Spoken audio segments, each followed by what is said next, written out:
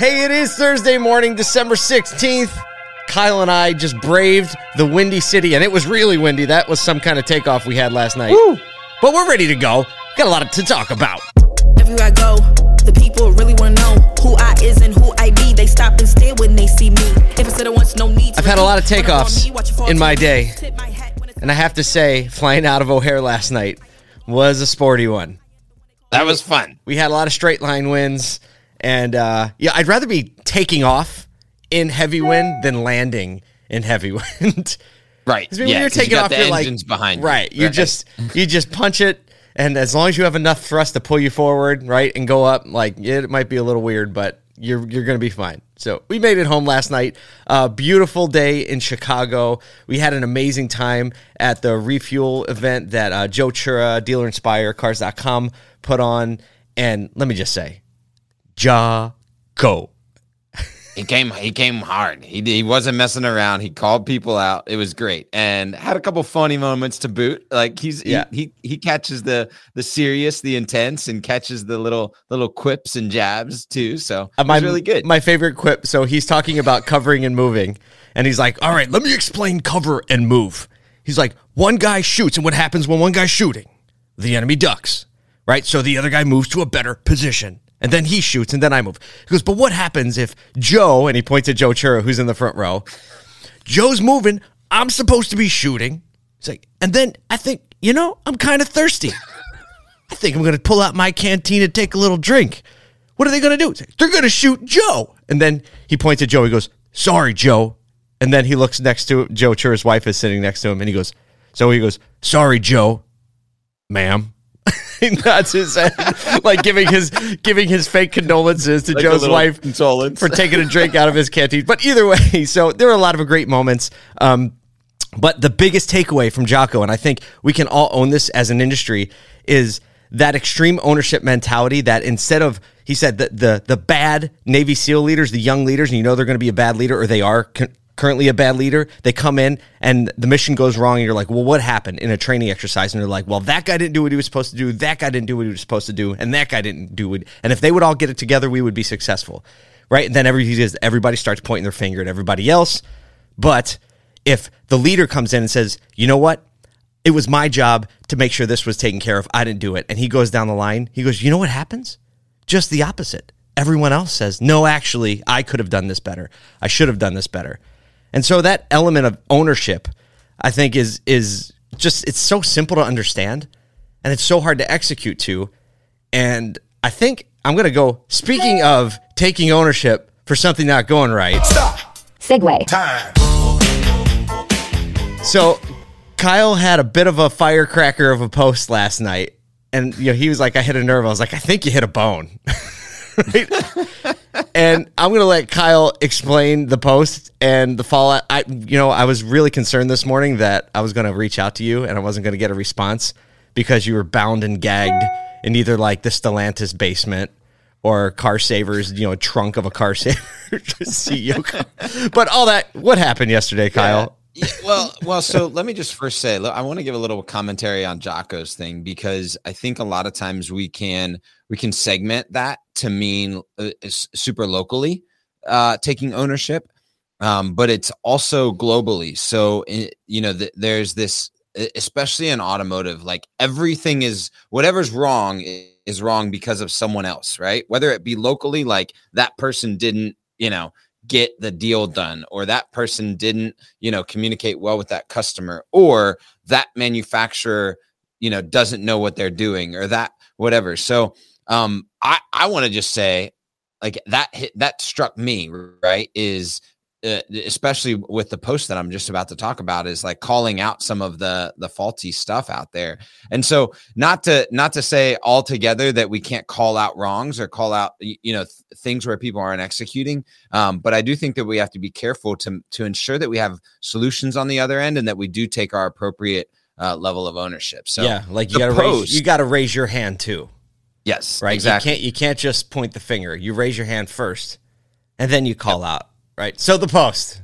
So the post was essentially calling out the OEM structured, and and I wasn't particularly talking about like the co-op programs where we have multiple people in, where it's like these are the approved providers, but the ones where the OEMs have created direct relationships to create a shopping experience that is OEM branded. So the ones that I kind of called out was the Nissan at Home, Shop Click Drive, and eShop, though there are a few others, right?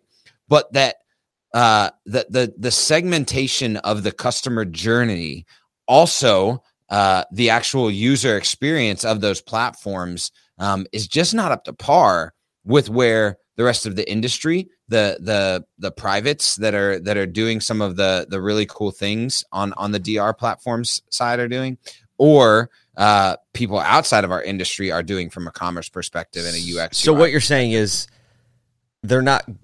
You have to put an asterisk next to it. Well, that's okay for an OEM branded site, right? It's not, you can't say like, that's a good site. You can be like, well, that's better than all the other ones. Right. But in no way is it up to par with what the consumer expectation is or what is being put out elsewhere in the market.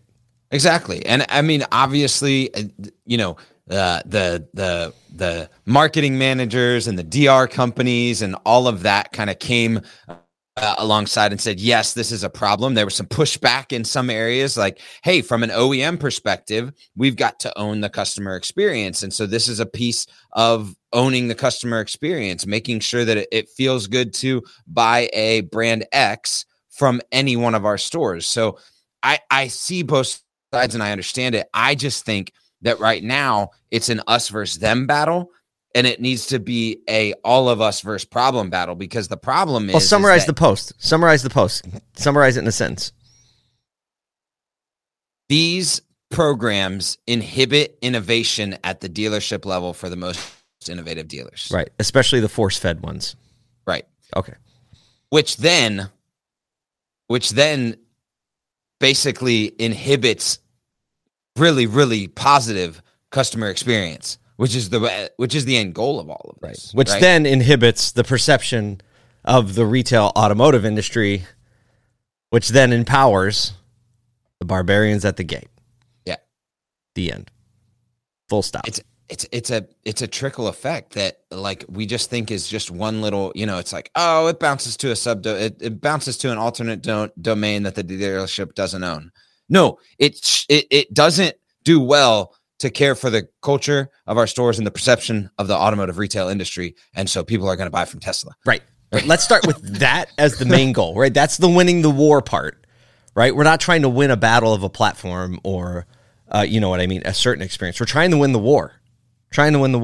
Yeah. And when posts like that come up, right, and it has like 10,000 views this morning, and, like the data shows, your data shows that like, the target is right. You're getting connection requests. And when you look at looking at the post, it's all people at OEMs and, big players. And I think it's easy in these moments, right, to think or mistake the fact that someone would put something like that up just to create like the dog pile effect. Right? Because it's really easy to dogpile on something negative, especially in the environment that we're in. But that's not the intention. The intention is actually to get extreme accountability on both sides, because even though the OEM seems to be force feeding it, look, it would be great if an executive or someone at the OEM, can you imagine for a second if somebody at the OEM was just like, hey, look, I know we've done a bad job. We've been trying to do well. Right, we're not trying to do a poor job, but when we look at it, we're doing a bad job, and we want the innovators. We have the budget for innovation, right? We want to have more of a culture of collaboration and innovation, so we want to be. We have the resources to put forth the most technologically savvy, retail-facing, portal or experience in the world. We could set the mark and set the bar right here. We're going to do that. We've done a bad job. Who's with us? To go back to that Jocko example, if somebody was just willing to do that, but they're not, like, you get defensive leadership, it's ego driven. And like when Jocko yesterday was talking about the number one trait, you look for humility. I think if an ounce of humility came from an OEM, instead of that power play, I'm going to show you that I'm boss by forcing you into these things, that would change the whole conversation, I believe. And we need an OEM that's brave enough to do it. Yeah.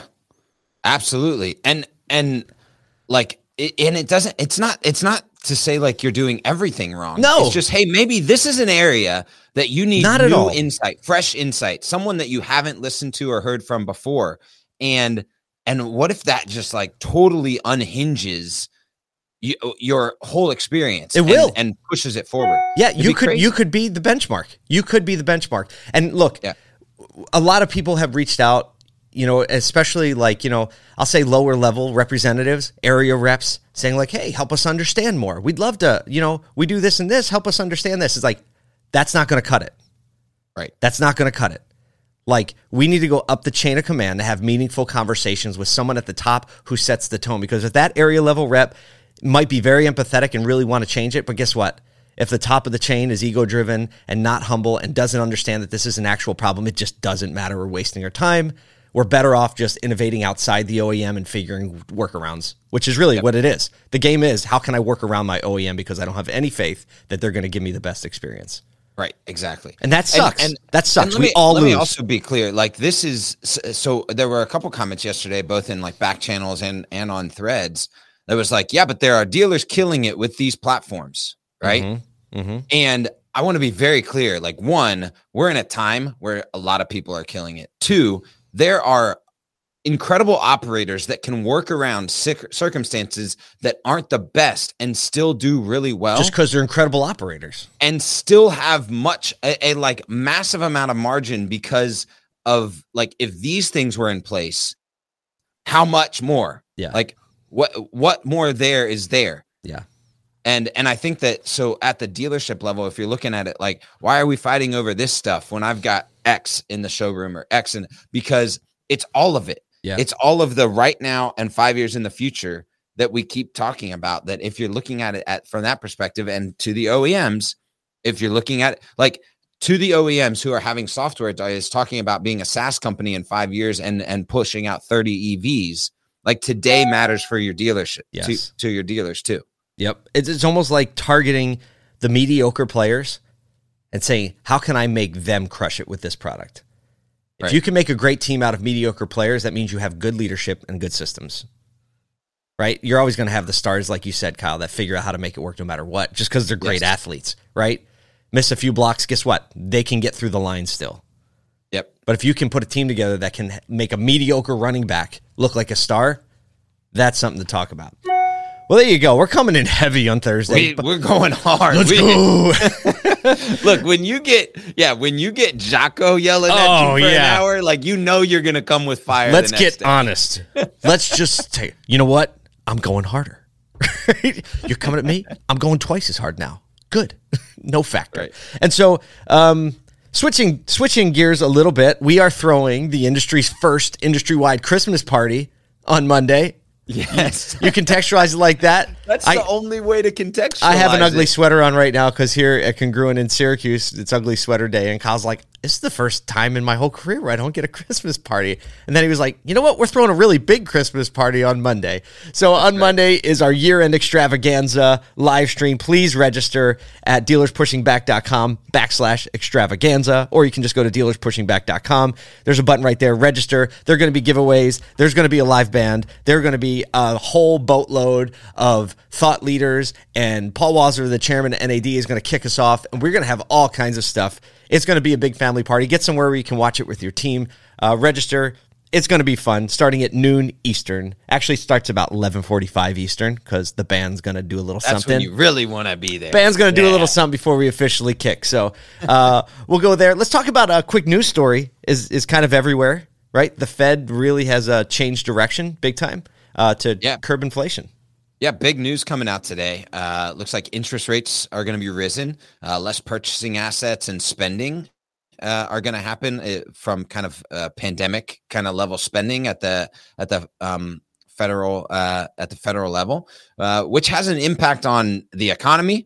And to curb inflation, and then also individually at the auto level, right? So looking at lending or looking at consumer behavior amongst raising interest rates, where we've become so accustomed to interest rates. Now, I think, and we were talking just a little bit ago, the reality is that, when you have a still an inventory shortage and super high demand, like the where the interest rates are going to go is not going to massively affect consumer demand. Yeah. But it definitely will affect some of the, just lending guidelines and some of the opportunities that you've maybe been used to when submitting that deal over at the dealership for level. Sure. Might look a little bit different coming back, but overall there's definite positive insights, especially coming from Wall Street on that. Yeah, it's looking good. Geez, remember when there's so many cars in inventory that an interest rate hike, you're like, crap, it's going to be even harder to sell these cars now. Right. OEMs have to start discounting more. Dealers are, reducing their profits. And now it's just like, okay. Here we go. Okay. Here's another. You need the car, I have it. So half a point isn't going to kill you. All right. I guess that really kind of is all we have time for today. It was good to be with you. Look, let's collaborate. Let's take ownership and accountability for what we can do. Start with a little humility, start with a little leadership, and see where we go from there. We'll see you tomorrow. Everywhere I go, the people really want to know who I is and who I be. They stop and stare when they see me. If I said it once, no need to repeat. Run up on me, watch you fall to your knees. Tip my hat.